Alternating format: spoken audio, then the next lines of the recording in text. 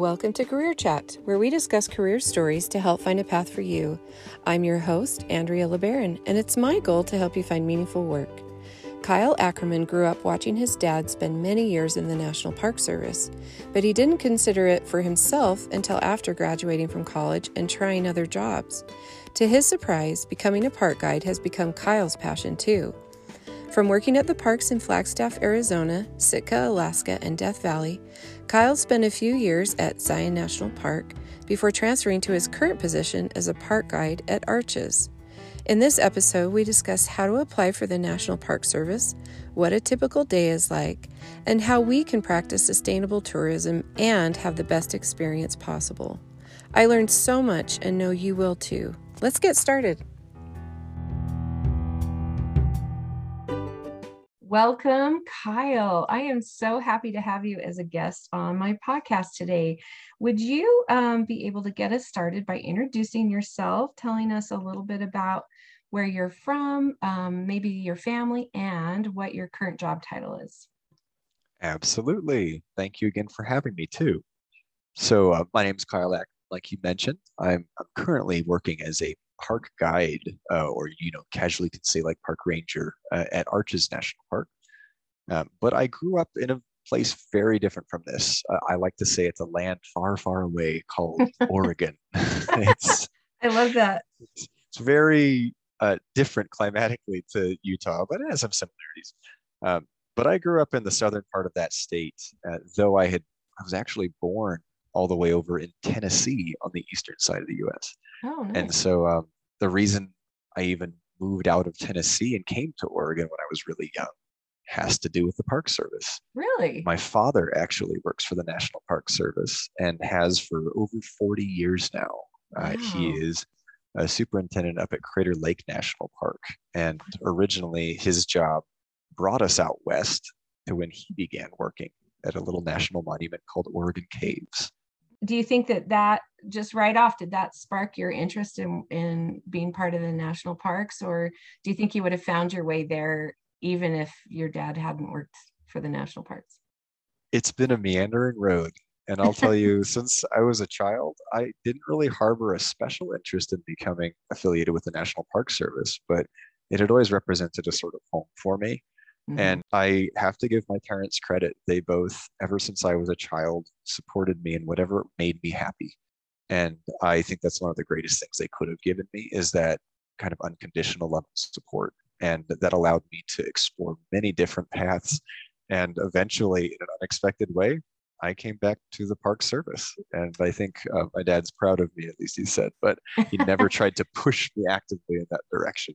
Yeah. Oh, I love that. And I want to come back to that for sure, in that talking about doing things that make you happy, because I think that's a really big part of finding your life's work.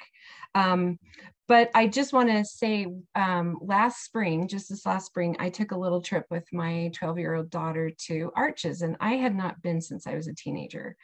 It's just a few hours south of Salt Lake City for people that haven't been there. And I mean, we are so spoiled in Utah. We have 5 national parks, which is pretty amazing, right? You're surrounded. We really are. And Arches, I mean, it was just spectacular. I could not believe how beautiful it was. And I had memories of being there as a kid, but boy, it just, I couldn't believe how pretty it was. And I'd totally forgotten the natural beauty that's there. The other thing that was so lovely about it was it wasn't too hot yet, because we do get really hot, right, in the summer. That's the kicker. Down there. Yeah, you must have. Yes. And so I was there when the temperatures were like 60s and 70s, which was really amazing. So it was an absolutely beautiful time of year to go. And so as I'm there, and we spent a couple of days just doing all of the major hikes and seeing all of the major arches, I really started to think about what would it be like to be an employee at the national park, and like, how does that even work? And so I started thinking through some of these questions, and actually went up at the visitor center to ask somebody at the desk if I could kind of do an on the spot interview, and they were like, oh, actually you need to get permission. And so it's taken a few months. We're right in the middle of summer right now to put this together, and then this interview will air in the fall. So I kind of want us to be thinking like, of these questions in terms of a year-round approach to the national parks, because I think they're always applicable and always something that, you know, people go to year-round, right? But there are like peak season and off-season times to go, and we'll get into that. The first thing I want to know is, you said that you kind of had a kind of a windy road to the national parks, right? And I'd love to hear like what it was that eventually took you to this job. That's a really good question, one I think about a lot. You'll find that park rangers, people who work for the National Park Service, I should say, they come in a lot of different flavors. I mean, there are so many different jobs you can do for the Park Service. And even when I started working for the Park Service, I wasn't quite too sure where I wanted to end up yet. I began trying to figure out what I wanted to do, like most people in high school. And I wanted to do everything. I mean, maybe it's because I was in such a privileged position that like I had the ability to try so many different things. But I remember the first job I wanted to be was like an astronomer when I was a young child. So for a while, I thought I would do that. And then in high school, I got into things like speech and debate and theater and performance art like that. I thought that was really cool too. I ended up going to college without a clear idea of what I wanted. So I joined what was called the University of Exploratory Studies at Oregon State University instead of being in the College of Science or the College of Liberal Arts. And I had a guidance counselor there who helped like pick classes for me and let me explore. Throughout my college education, I tried courses in everything under the sun, from science to mathematics to, humanities and art and philosophy. And I really enjoyed a lot. But what it ended up doing for me was accentuating some of my talents, which would include things like speaking or writing, communications. And I ended up with a degree. It was the longest title ever. Ready for this? A Bachelor's of Science in Liberal Studies with an option in New Media Communications and a minor in philosophy. Oh my goodness. I don't tell many people the whole length of that. I usually just say I studied journalism or something because, right. But I just was, kind of all over. And I was allowed to create my own curriculum there in the Liberal Studies College at Oregon State University. And they had this new media department where I got to learn writing, communication, storyboarding, film, photography. And I kind of went from there. I got a career in marketing for a short time, like a few years after college. And I worked in Portland, Oregon for a company. And then I just decided maybe I needed to try some other things. I wasn't finding myself as committed to that work, not doing my best work, which I think sometimes that's a sign that we're not passionate about what we're doing. And some really good friends said, "Hey, have you ever tried doing that park ranger thing that your dad's been doing for so long?" And I was like, well, maybe that would be cool. So I left that job and started just working, kind of minimum wage jobs just to pay the bills. Like I worked at Target for a while. I worked for a company called Evergreen Escapes doing wine tours in the Willamette Valley for a season. But then I remember at the end of that first season, it was like winter came and it was like, okay, well, our summer season's over. And I was like, what do you mean the summer season's over? Like I had never experienced seasonal work. And so I was like, oh, okay, well, I guess I better go find some more jobs to do in the winter. But during this entire time, I actually had my employer at Evergreen Escapes had worked at the National Park Service and helped me craft a resume and get my foot in the door basically with applying for those jobs. And eventually I got contacted. I was kind of like third or fourth string, mind you. But I got contacted just for a fee collector job at Arches National Park and took it because I knew, well, I don't necessarily want to collect fees for the rest of my life with the Park Service, but it's an inroads and it'll give me opportunities and get me going in the right path. That's amazing. Anyway, that's a long answer. Sorry about that. I love that you shared that because I think there are so many kids that relate to that of not knowing what you want to do, starting college, just seeing all of the choices and trying to figure out, where to land. And I love that you were able to try a bunch of different things and eventually put something together and graduate with a degree. I think that's great. I want to know, like, you said, I think you mentioned to me earlier that you started out as a seasonal worker with the National Park Service, which then turned into a permanent job. Um, is there kind of an entry level position? Is it a seasonal position with the National Park Service, or could you start like full time, all year round with the Park Service? So that question has a lot of layers to it, even if it Mm-hmm. doesn't seem like it on the surface. Working for the federal government, whenever you apply for any job with the federal government, it will have like a job series or a title like already created, like a job description for that job. Mm-hmm.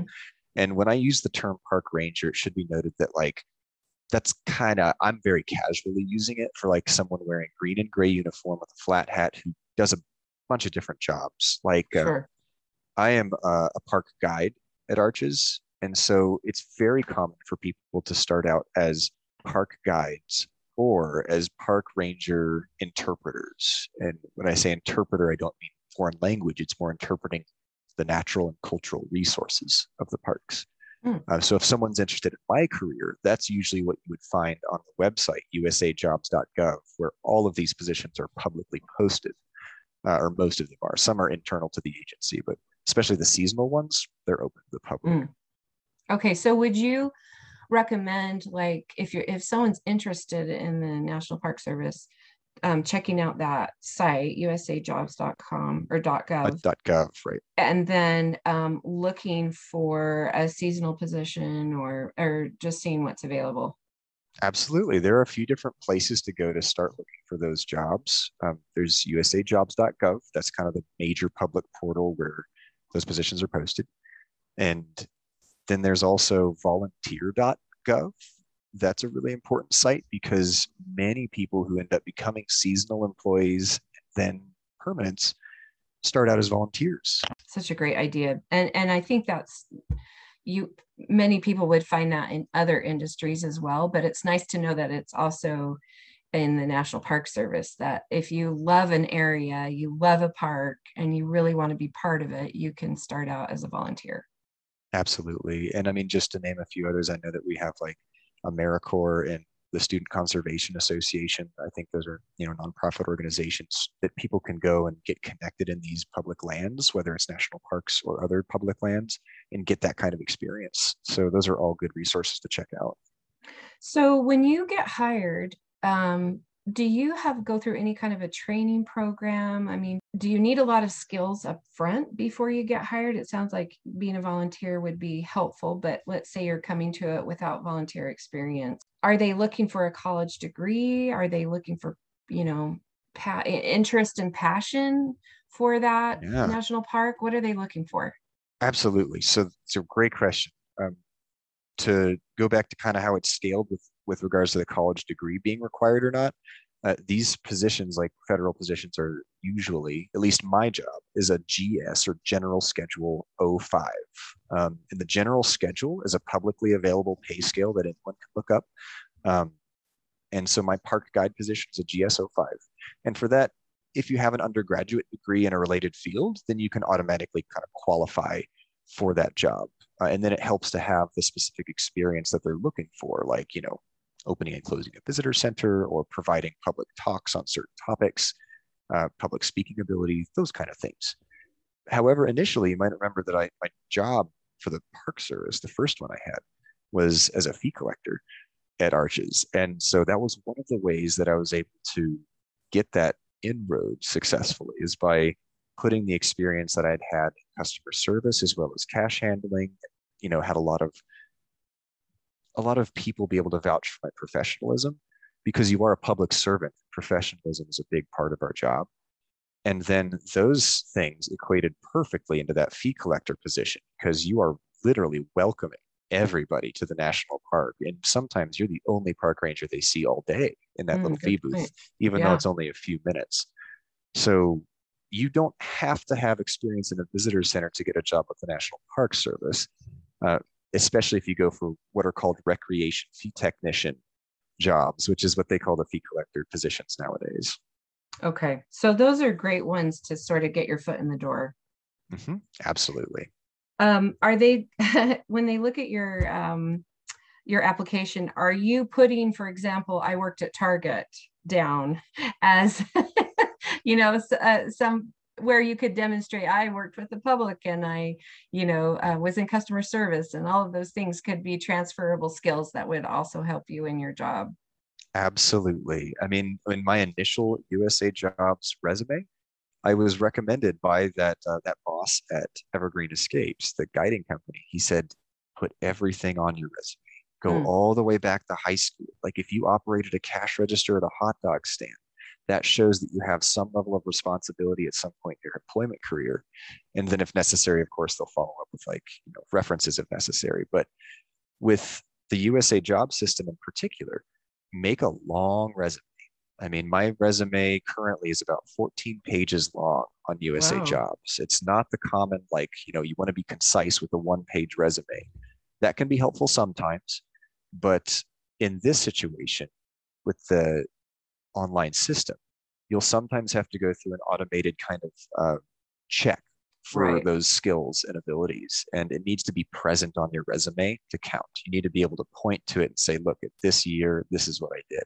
So that would be one piece of advice I give is put detail into your resume. Don't worry about the length if you're doing it on USA Jobs. You can always provide a cover letter if you would like to call out specific experience and show or highlight why in particular you'd be good at a specific job you're applying for. That's really good advice. Thank you. Hmm. You mentioned to me that you have worked with the National Park Service now about 8 years, right? That's correct. Yeah. Okay. So, and you've had quite a varied experience. Can you tell us a little bit about some of the places that you've worked besides Arches? Sure. I think for me, part of the fun of this job was starting out as a seasonal employee and being able to explore, to being able to have opportunities in different places I may never have lived or worked otherwise. I began at Arches, and then I went down to the Flagstaff Area National Monuments, which include Sunset Crater Volcano National Monument, Walnut Canyon, and Wapatki National Monuments. Those are all managed together, but very different resources. And those were pretty small. I mean, they're pretty close to Flagstaff, Arizona, and the Grand Canyon, but they get many fewer people than some of the larger parks.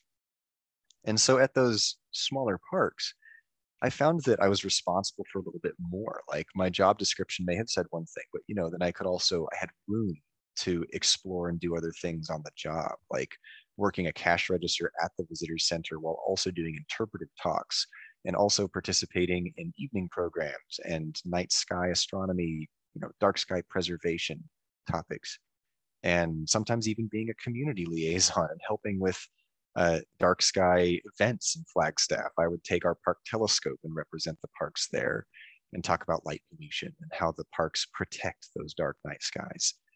Sometimes even helping local classrooms come out and do field research with our education division. So I had a lot of opportunities to do lots of different things in those smaller park environments. That was just the beginning, though. So I kept going all over the West to like Sitka, Alaska, and down to Death Valley, to Great Sand Dunes National Park, and then more recently to Zion National Park prior to Arches. And Zion is about as far away from Sunset Crater Volcano as you can get in terms of visitation. It is one of the most heavily visited national park sites in the United States. And I would argue one of the most congested, just because the popular stuff is located in about a 6 mile long narrow canyon. So there, I was really just focused on like operations and visitor services, like an interpretation. Like those were the main things I was doing there, was providing interpretation programs, but also during the pandemic, helping to make sure the shuttles flow, like the flow of the shuttles went well. We implemented a shuttle ticket timed entry system there at the time, and that needs bodies on the ground to help. So you do get to see a lot of variety. Yeah. I have two questions right off that I don't want to forget to ask you. The first one is, do you know like what the difference is between working for a national park and working for a state park? Because Mm. Mm-hmm. I'm not sure if the two systems run parallel to each other, or if they kind of have an overarching umbrella that they both fit under. Yeah, that's a good question because a lot of visitors ask that too. State parks are relegated to the control and management of the states in which they're located. So, like our Utah state parks, such as like Dead Horse Point State Park Mm-hmm. or Goblin Valley State Mm-hmm. Park, Mm-hmm. those are managed by the state of Utah's like their equivalent of public land management. So their Whereas, rangers, like their mhm, rangers work for the state, not for the federal government. correct, Okay. yeah. Whereas national parks are more federally managed, and so we work like I'm an employee of the Department of the Interior, and the National Park Service being an agency under that umbrella. And so I'm a federal employee as opposed to a Utah state employee. Okay. And then the second question I had was, is working for the National Park Service kind of like working for the military in that you like get deployed to a certain park where, and then like if you kind of rise in seniority, do you get to choose like, oh, I'd really like to go here. I'd like a transfer. I'd like to, you know, I'd like to be next to my significant other over in this park. Can I do that? Like how Significant others. Yeah, that's a tough one. That's like how much choice do you have? uh, that's that's something we struggle with a little bit, the choice, but not because it's like a military structure. So it's a pretty common misconception actually that we're closely related with the military and how we're deployed because we are actually civilian employees. Mm. We are not under orders to go anywhere or work at a particular park. We actually, as civilian employees, apply for these jobs when we want them.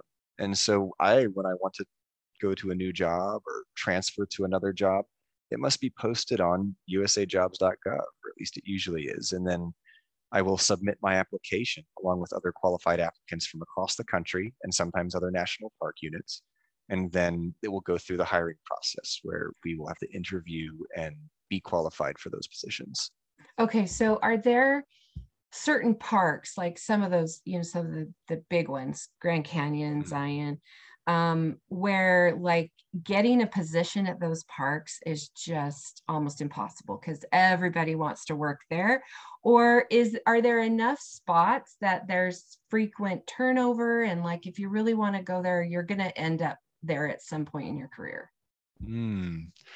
My experience is pretty limited in terms of which ones are the hardest to get into. I think just speaking with seasonal employees, remembering my time as a seasonal, and even now as a permanent, it is a competitive job market in Okay. the federal government for these jobs at least. So I know that every one of these park guide positions or interpretation positions that comes up, it receives sometimes hundreds and hundreds of applicants. And Wow.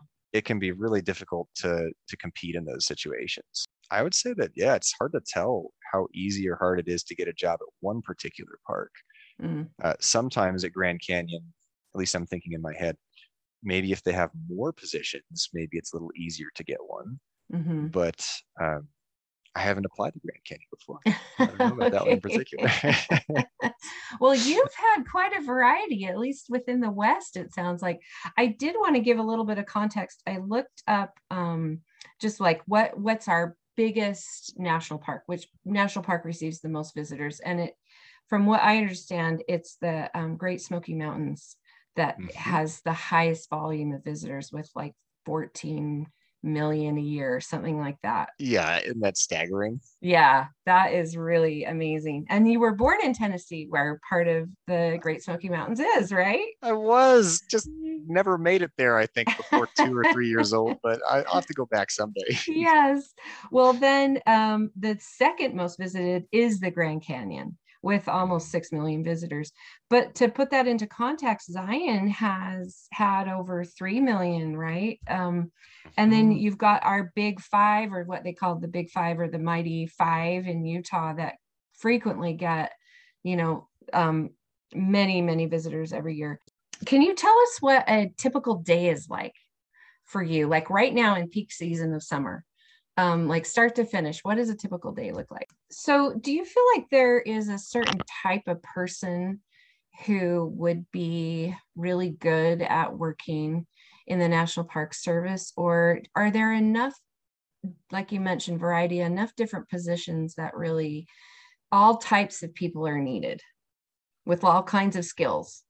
I would say that all types of people are needed at the Park Service. You have like I've described my job as being this very people focused. So for my job specifically, I can say flexibility, not just of life circumstances when you're starting out, but of the want and willingness to learn is really important. And I think honestly, I was prepared for that by not knowing what I wanted to do with my life. So I learned about a lot of different things. And I studied journalism, which is like a field where you do have to research and learn and be open to new things and new ways of thinking. Uh, if you're working for a bunch of different parks, you will have to learn about everything from volcanoes to, you know, ecosystems and ecology to climate change to cultural history and anthropology.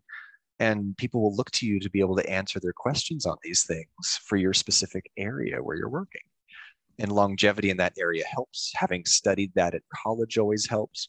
But at every park I've been at, you also are usually given a few weeks of basic training on the resource itself. That way you are familiar with it somewhat. And your personal education in that space will continue far after those first 2 weeks. So I would say flexibility is a really good quality. Flexibility and willingness to learn. That absolutely sounds like essential.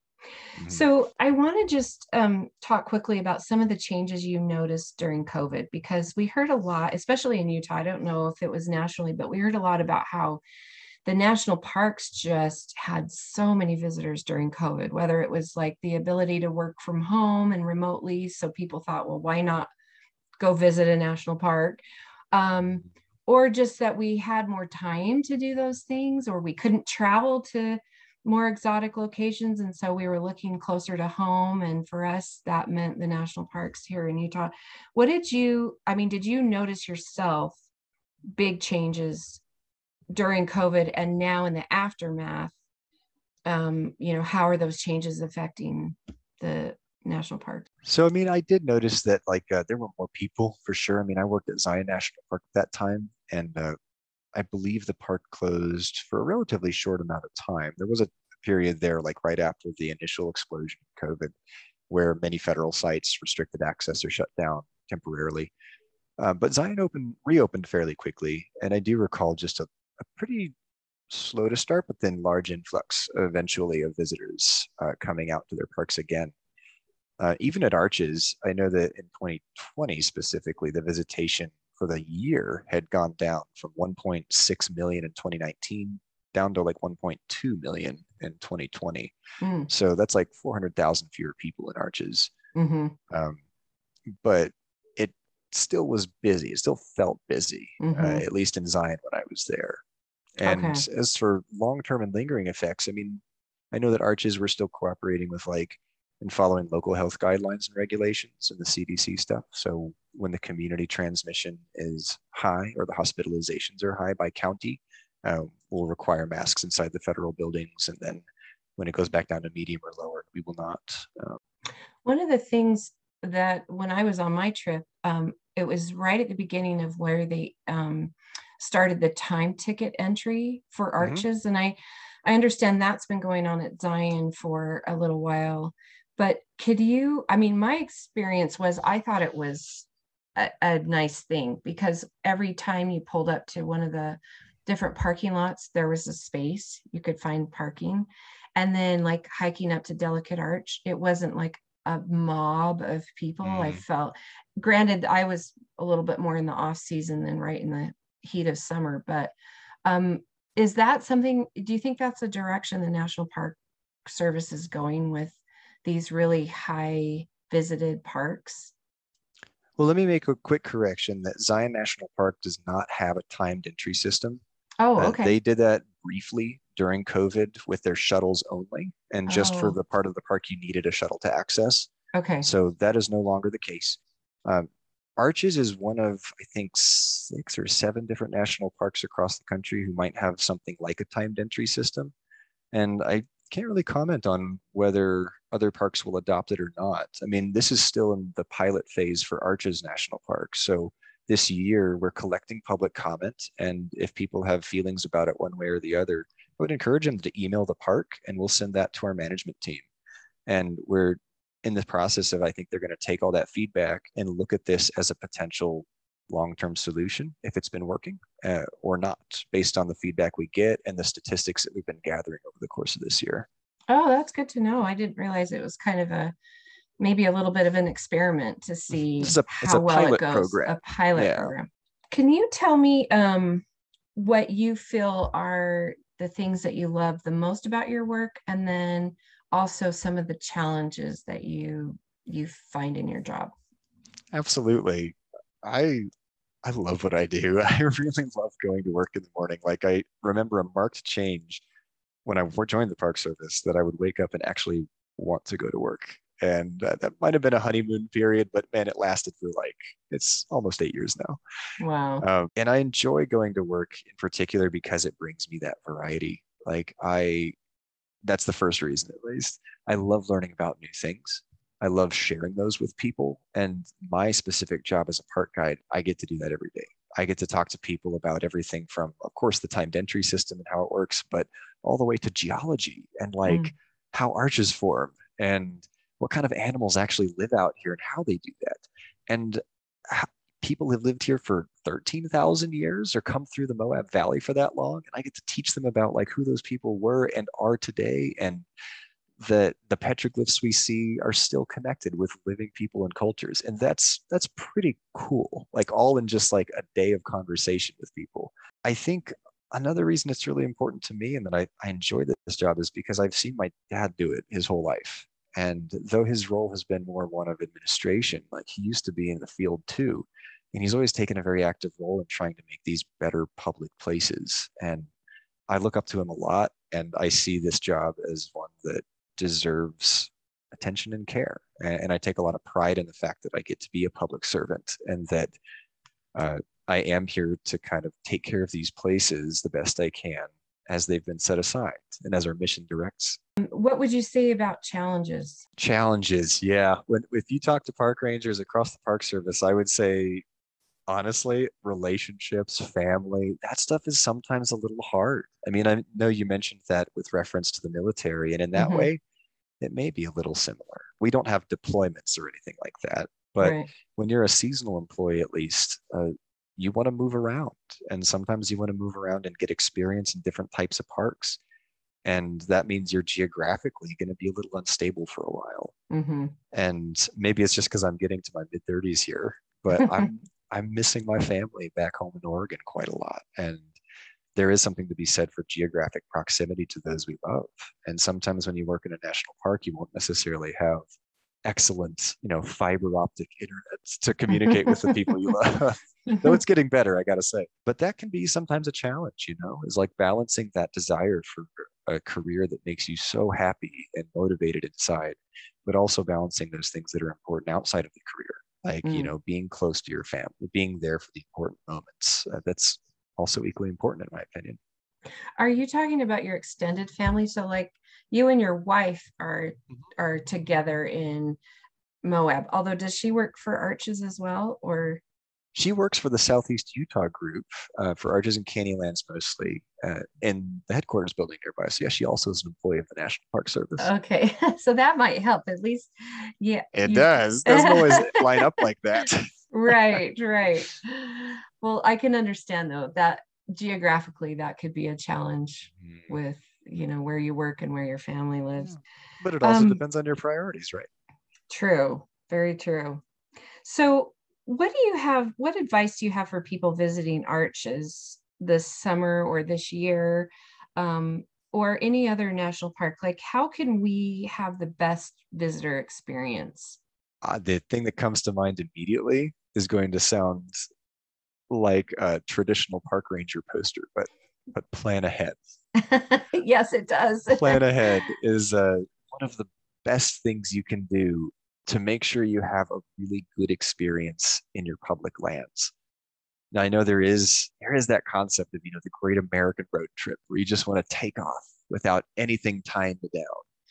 But the reality of it is that many of these national parks are being so heavily visited and used that if we're going to share these resources and still protect them, we have to make plans to accommodate those things.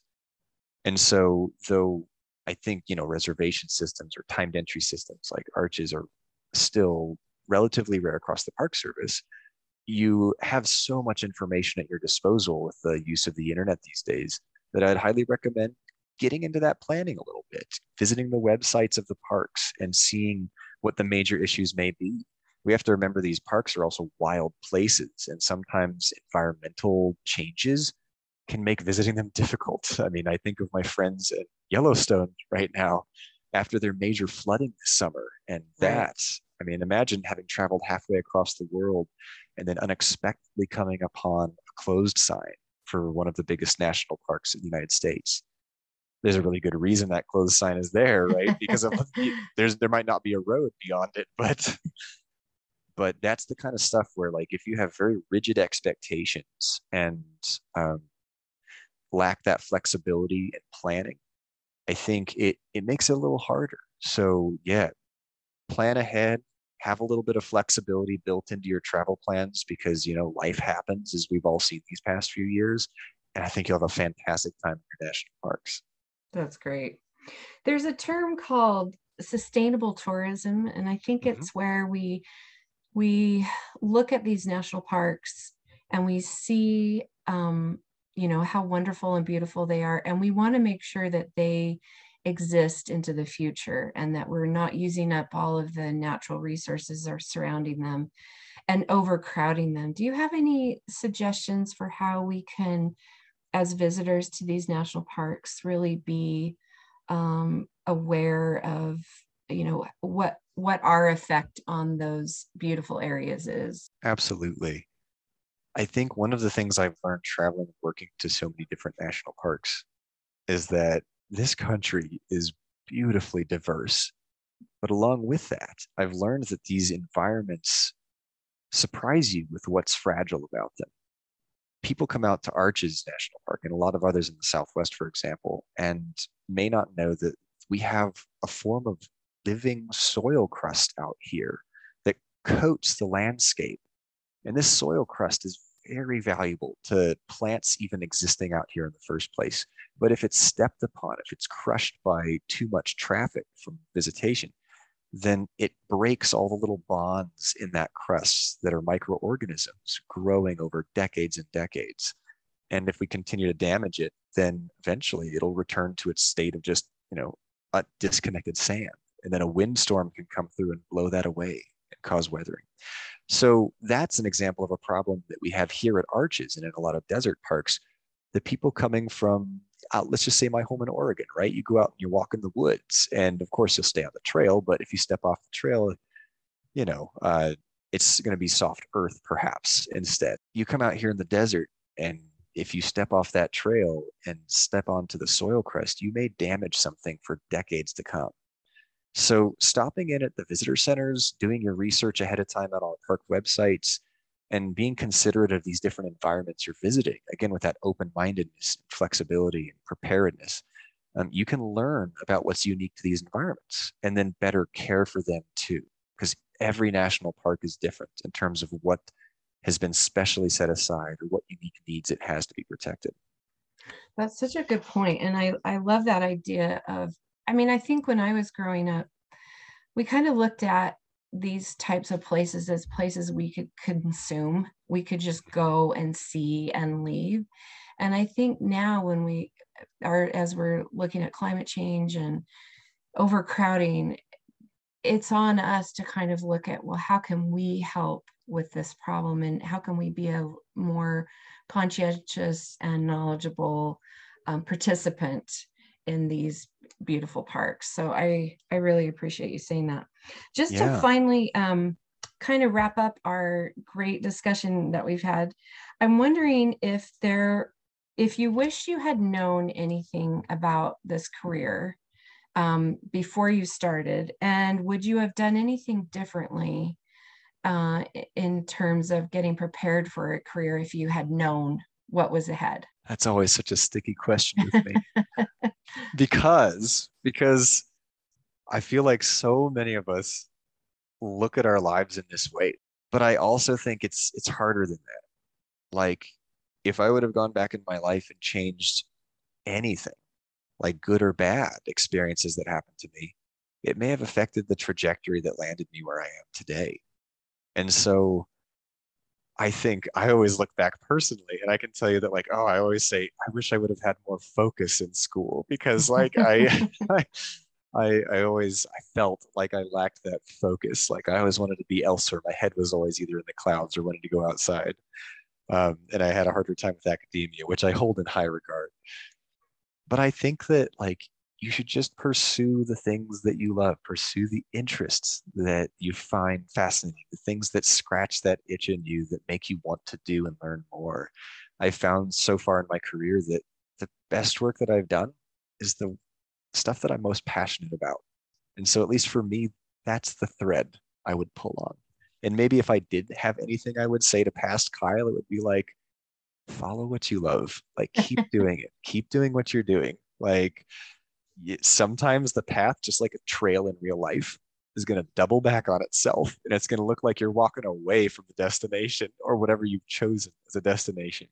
But you're going to find stuff along the way you might not have seen before, just like in Arches National Park, right? You might discover an arch in the rocks that you wouldn't have seen or that wasn't in a brochure. Maybe that'll be your favorite arch instead of Delicate. I love that. Tell me, just two more questions. What advice do you have for anyone who's interested in joining the national park team that wants to work for the national park? Like maybe your number one piece of advice. Hmm. The word that pops into my mind is perseverance and persistence. I think I got a little lucky in that I only had to apply for jobs for maybe a 6 to 8 month period before I got my first opportunity in the Park Service. And again, that was as a fee collector, right? So I would say if this is something you really want to do, apply for those jobs. Apply for them a lot. Like get used to applying for them. Like use the website, build that resume, interview for jobs that are similar and like it. Don't discredit places like our beautiful state parks or other agencies that manage public land, like the National Forest Service, the Bureau of Land Management, the U.S. Fish and Wildlife Service, even the Bureau of Reclamation, the U.S. Army Corps of Engineers. All of these things sometimes hire park guides, park interpreters, people to help tell the stories of these different places and public lands. And they might not have the same, for lack of a better term, like marketing high that like a lot of these national parks do, but they're incredibly beautiful places and resources for the American public and the international public, I should say, too. So look for those opportunities and seek them out and be persistent in your pursuit of this goal. You will get little breadcrumbs along the way to encourage you. And I think it's just a wonderful career path, in my opinion. That's a great, great piece of advice. Based on your own experience, this is my final question. What would your final piece of advice be for anyone in finding a satisfying career, just in general? I hate to go back to being flexible, but man, sometimes it helps to be flexible. And to be able to work hard in the position you're in. I mean, I remember there were times when I worked for some minimum wage jobs where I was like, man, I don't want to do this forever. And it seemed really like rough. And it's really easy to get down on yourself. But like, especially during the pandemic, we have noticed that like every job is important. And I think as long as you keep working hard and like I hope that as if you keep trying new things, that you can find inroads to these positions. And I know that not everybody has the same access to national parks either, which is tough. But hopefully through things like volunteer.gov, the Student Conservation Association, people can be better connected to those opportunities to get their foot in the door, to come out and explore these places. I consider myself to have lived a life of a lot of privilege. And so I think that my life is different from many other people's. It's similar in other ways too. But I guess my general advice is, yeah, try to be flexible, but set that goal for yourself. Like have a goal that you're working toward. And I think even if you get to that goal and you're like, maybe this isn't what I want to do, you'll have made some progress. And that's what has led me in this odd, meandering constellation that ended up in the national parks. I love that. I think that's so applicable to so many people. Kyle, this has been a fascinating discussion and interview, and I really appreciate you taking time away from Arches to be part of my podcast, and I wish you the best. Well, thank you so much, Andrea, and good luck to anyone out there. I wish all of you the best in your pursuit of what makes you happy.